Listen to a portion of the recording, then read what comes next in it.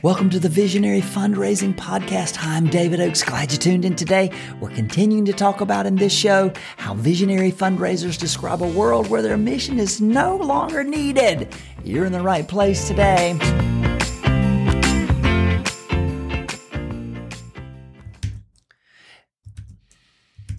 Visionary fundraisers describe a world where their mission is no longer needed. The Alzheimer's Association understands this. Their mission is to facilitate the important work in providing Alzheimer's care and support and accelerating research. But their vision, what they dream of accomplishing, different from their mission. It's not what they do.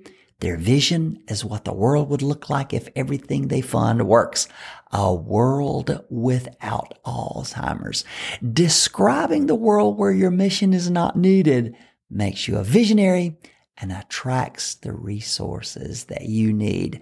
Martin Luther King Jr., Dr. King understood this when he vividly described the day when the sons of former slaves and the sons of former slave owners sit down at the table of brotherhood, and little black girls join hands with little white boys and white girls as sisters and brothers. Dr. King worked hard to describe the day when his mission would no longer be needed. Why would exceptional leaders need to clearly define a world where their organization or mission is no longer needed? Because this future-looking ability, it's the essence of vision. Vision is the world you would have to see for your nonprofit to no longer be necessary. That visionary world attracts resources. When you become an expert at describing the world where your mission is no longer needed, you tell us what it looks like. You tell us what it feels like. You tell us what it smells like. You tell us what how it sounds. You describe that current problem as solved in the future. And that makes you visionary. Ordinary people and fundraisers, they easily see the problem. But as a visionary, you see and vividly describe solutions. Describing that world where your organization no longer needs money.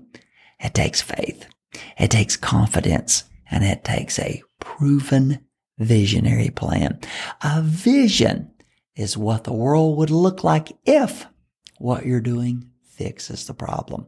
What the world would look like when the injustice you're addressing no longer exists. Now that's a vision.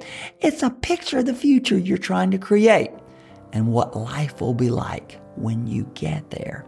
Seeing the world you solve as seeing the world where you solve the problem that you address, it's attractive to donors.